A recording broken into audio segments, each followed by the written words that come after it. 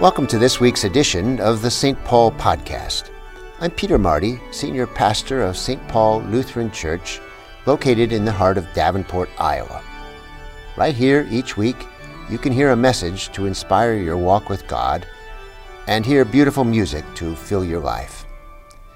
Let this podcast be your occasion to contemplate some of the deepest things in life, just as I hope it helps faith come alive for you.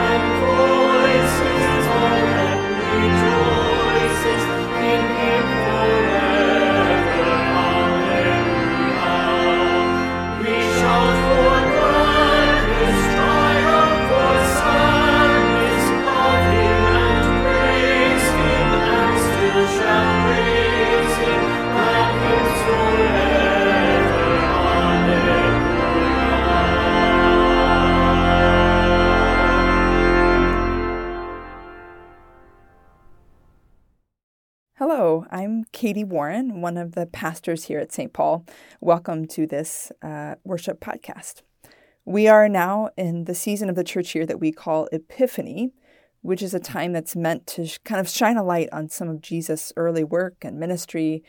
Just like the word epiphany, oftentimes we use this time of year to talk about how we might have some great new epiphanies of faith, new insights, or ways of looking at our own connection to God.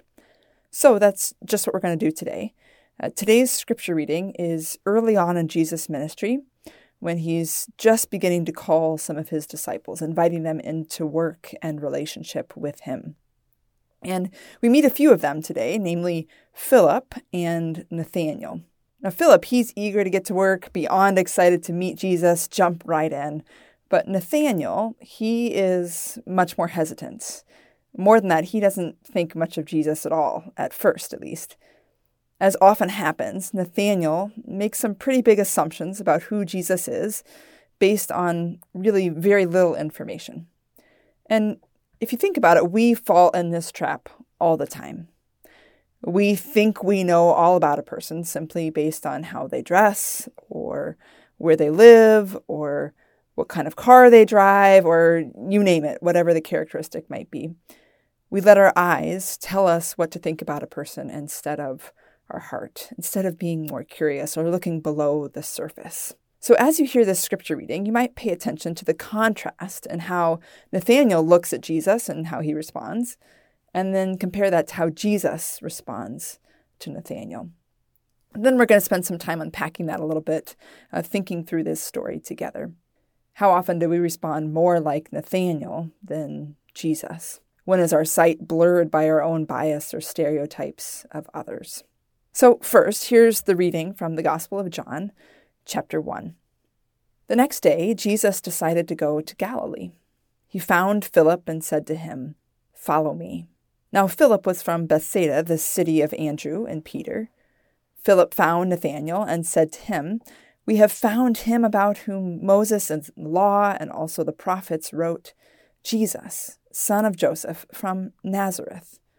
Nathanael said to him, "Can anything good come out of Nazareth?" And Philip said to him, "Come and see." When Jesus saw Nathanael coming towards him, he said of him, "Here is truly an Israelite in whom there is no deceit." And Nathanael asked him, "Where did you come to know me?" Jesus answered, "I saw you under the fig tree before Philip called you." Nathanael replied, "Rabbi, you are the Son of God. You are the King of Israel." And Jesus answered, "Do you believe because I told you that I saw you under the fig tree? You will see greater things than these." And he said to him, "Very truly, I tell you, you will see heaven opened and the angels of God ascending and descending upon the Son of Man." So, now that we've heard this exchange between Nathanael and Jesus, let's take a listen to this reflection that looks at how we see people around us, whether with eyes more like Nathanael or like Jesus. Take a listen. Well, I'm thinking a bit this morning about the power of our eyes. It's true, of course, that some of us have better vision than others. Some of us are wearing glasses this morning, others of us contacts, or some may not need anything at all. There's more, though, to our eyes than just what the optometrist measures when we go to get our prescription checked. We've heard it said, beauty is in the eye of the beholder. In fact, just this morning before our first service, a few of us were talking. A few of my colleagues said, "Oh, it's so beautiful outside. It's gorgeous. The winter wonderland, the snow, the crunch of the snow beneath your feet, it's all just beautiful." I look outside. I do not see so much beauty, especially after about the fourth time of clearing my driveway over the weekend. If I saw a snowflake anytime soon, it'd be too soon, right? We all look outside, and we see snow. We see winter. We see lots of snow. But we can look at it differently, right? Some of us see beauty. Some of us are just grumpy when we look out the window. A few years ago, there was a viral video of sorts where parents would wrap up a banana or some sort of fruit and give it to their child for Christmas and record their reaction, of course, assuming that most children would be greatly disappointed to receive a banana of all things instead of some great toy or something on their wish list. I want you to check out this 2-year-old's reaction as she unwraps her present. Banana! You got a banana! Oh my gosh! You need help? Yeah. Banana! Oh my gosh! Yeah! Okay. Yay! Yeah, I'm happy. Oh, I love you. Banana! You can't help but smile watching that video. What one person would assume would be an awful gift to receive, what many of us might be disappointed to unwrap, another person looks, namely a 2-year-old, but looks at it and says, "This is the best present I could ever have received. It's wonderful."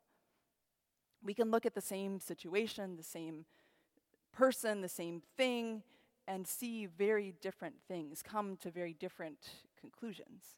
There's what you see objectively, and then there's how you interpret it or how you respond, which is pretty much, I think, what we see kind of play out in this exchange that we just heard about from Nathanael and Jesus.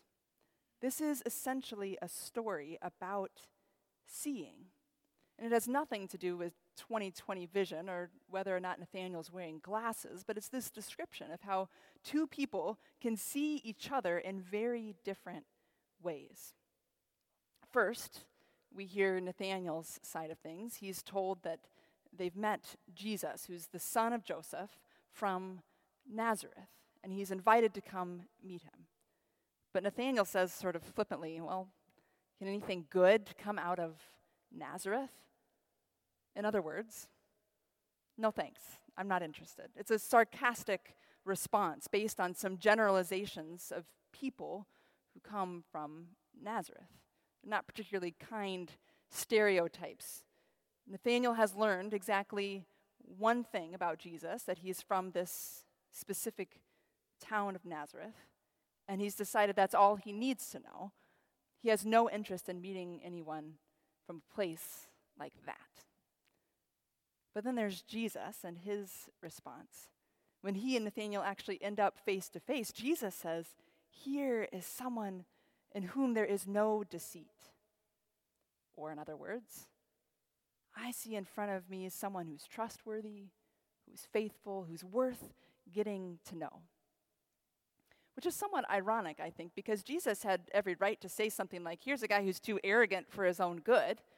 Or someone like, he could have said something like, here's someone who thinks I'm worthless because I come from Nazareth, but he's the one who's blinded by his own prejudice or bias, or all sorts of things Jesus could have said about this Nathanael. This is a story about seeing, how two people see each other. Two different ways of seeing. And it's no coincidence, I think, that we see them right next to each other, right one after the other. Prime examples of how we choose to see others around us, too. When we look at another person, we have a choice. We make all sorts of different choices of what we prioritize, what we decide to notice about another person. We could choose to have eyes sort of like Nathanael, those that are kind of consumed with our own preconceived notions of who someone is based on any number of details, where they're from, what they look like, what they believe or think, or any number of other things. Or we could choose to have eyes like Jesus, that are willing to see the best in someone, to give someone the benefit of the doubt, or even just to be curious enough to look beyond those first impressions a little bit. Nathanael really knew just this one thing, almost nothing about Jesus, and still he said, I know all I need to know. I've got him figured out. Whereas Jesus, he's the Son of God. He already knew everything about Nathanael, and still he said, I'm curious. Help me get to know you more. And the difference between Jesus' approach and Nathanael's approach is what author and sociologist Brené Brown calls the assumption of positive intent. She says our human tendency, if we're honest, is usually to assume the worst about someone, to assume they were intentional when they didn't return your phone call, or they dropped the ball at work, or offended you in some way, or whatever it may be. But what if we took that frustration or that disappointment and we assumed for just a second that that person may have just been consumed with some other kind of grief or struggle, and that's why they didn't call you back, or that they're actually doing the very best they can. That there's more to the story than maybe we know if we're willing. All I know, Brené Brown said, is that my life is better when I assume people are doing the best they can. It keeps me out of judgment, and it lets me see the very best aspects of their character. I saw this in full display about 2 days ago, Thursday afternoon. I was at Hy-Vee checking out, trying to get some groceries before the snowstorm arrived, so you can imagine the joy that was Hy-Vee right before a snowstorm. It was an absolute madhouse, and I'm standing in line, and as we're just going through the checkout area, the man right next to me is grumbling rather loudly about how slow it's going, about how long the line is, and now his scanner isn't working, and he's kind of just grumbling to anybody who will listen, even people who won't listen. He was just talking about all of this, and I'm trying to talk a little bit louder to my 2-year-old so that he's not picking up some choice words that this man is choosing to say. And it's getting louder and louder, and all the while, I admittedly am making some decisions about what I think of this person based on how he's behaving and what he's wearing and what's in his cart, and all sorts of other things.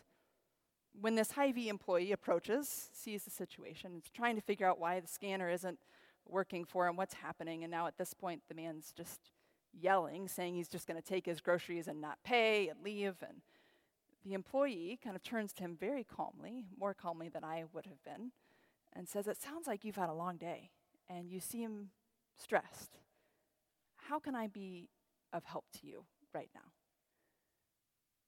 And maybe that employee is just really good at customer service. Maybe he's able to let a lot roll off of his back. I don't know. But as I watched out of the corner of my eye, the moment this person said, "Sounds like you've had a long day," immediately the man's shoulders relaxed a little bit. His voice lowered. He calmed down just a bit. They were able to figure out the situation and move on. It was as though he had been seen or heard for the very first time that day. Now, that doesn't excuse his behavior or his words. That's a whole other story. But it does show the power of really feeling seen, maybe sometimes for the very first time. Most importantly, of course, is that we are human beings. We fail all the time at seeing the best in other people, giving people the benefit of the doubt. Thank goodness we have a God who always seems to be able to do just that, who sees the very best in us, who sees potential in us and is willing to offer grace and love again and again and again. Maybe that's why some of the most familiar words of the Psalms are just what Pastor Sarah read a few moments ago from Psalm 139. "O Lord, you have searched me and known me. Even before a word is on my tongue, O Lord, you know it completely." Why are those words so powerful? Because it speaks the power of what it means to be deeply known, below the surface, beyond kind of our assumptions. How amazing that God would know every single detail about us and still love us most days. Let's be real honest for just a second. We make assumptions about people all the time. We do it. It's in our human nature. About what someone wears, or how they vote, or how they spend their time, or how they act in a grocery store, you name it. But maybe we could learn something from Nathaniel's interaction here this morning. His kind of arrogance to assume certain things about Jesus just because of his hometown, it almost meant that he missed out on this opportunity to see God face to face. And it makes me wonder sometimes how much more each of us miss out on if we're unwilling to go beyond our own preconceived ideas about other people as well. The choice is right in front of us. We get to make it every single time we look another person in the eyes, or even for that matter, look in the mirror. What do we choose to see? Will we see the face of God, or will we be blinded sometimes by our own assumptions? Nathaniel asked this question, can anything good come from Nazareth? We sometimes, I think, ask a similar question of, can anything good come from that person, or this place, or that situation? We ask that all the time, and I suppose there's one way to find out. Philip said to Nathanael, "Come and see." We get to do the same. Amen.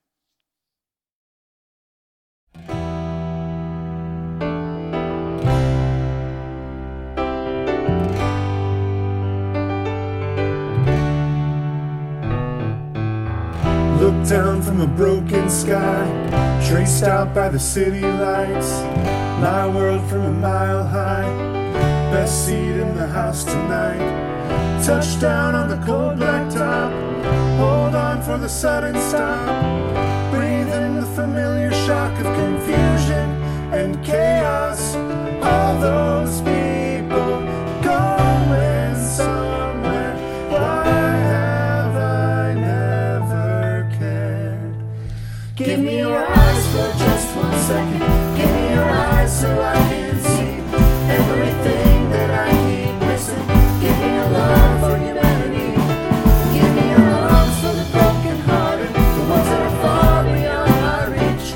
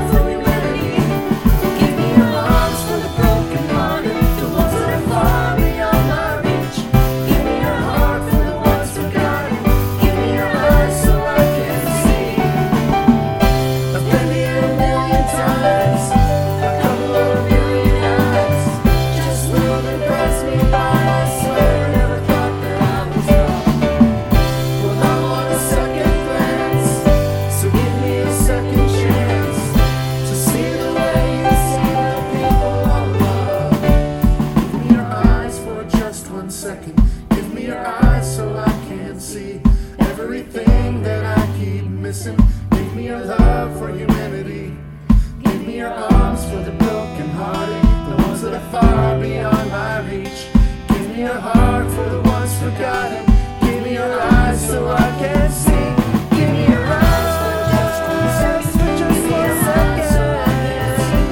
Everything that I give so that I can listen.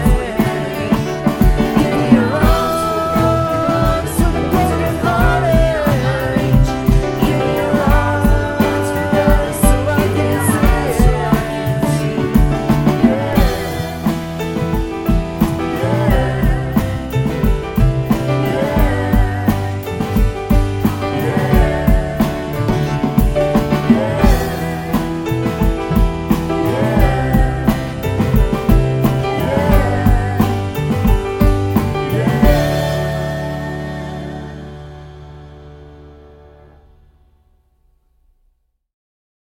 We turn now to God in prayer, speaking these sacred words of the Lord's Prayer. Our Father in heaven, hallowed be your name. Your kingdom come, your will be done, on earth as in heaven. Give us today our daily bread. Forgive us our sins as we forgive those who sin against us. Save us from the time of trial and deliver us from evil. For the kingdom, the power, and the glory are yours, now and forever. Amen. My hope for you is that you might have some renewed vision today, not of the 2020 variety, but the kind of sight that allows you to see people, even yourself, in new and beautiful ways. May you be blessed with clarity of sight and openness of heart that will guide you to see Christ in all those around you. Amen.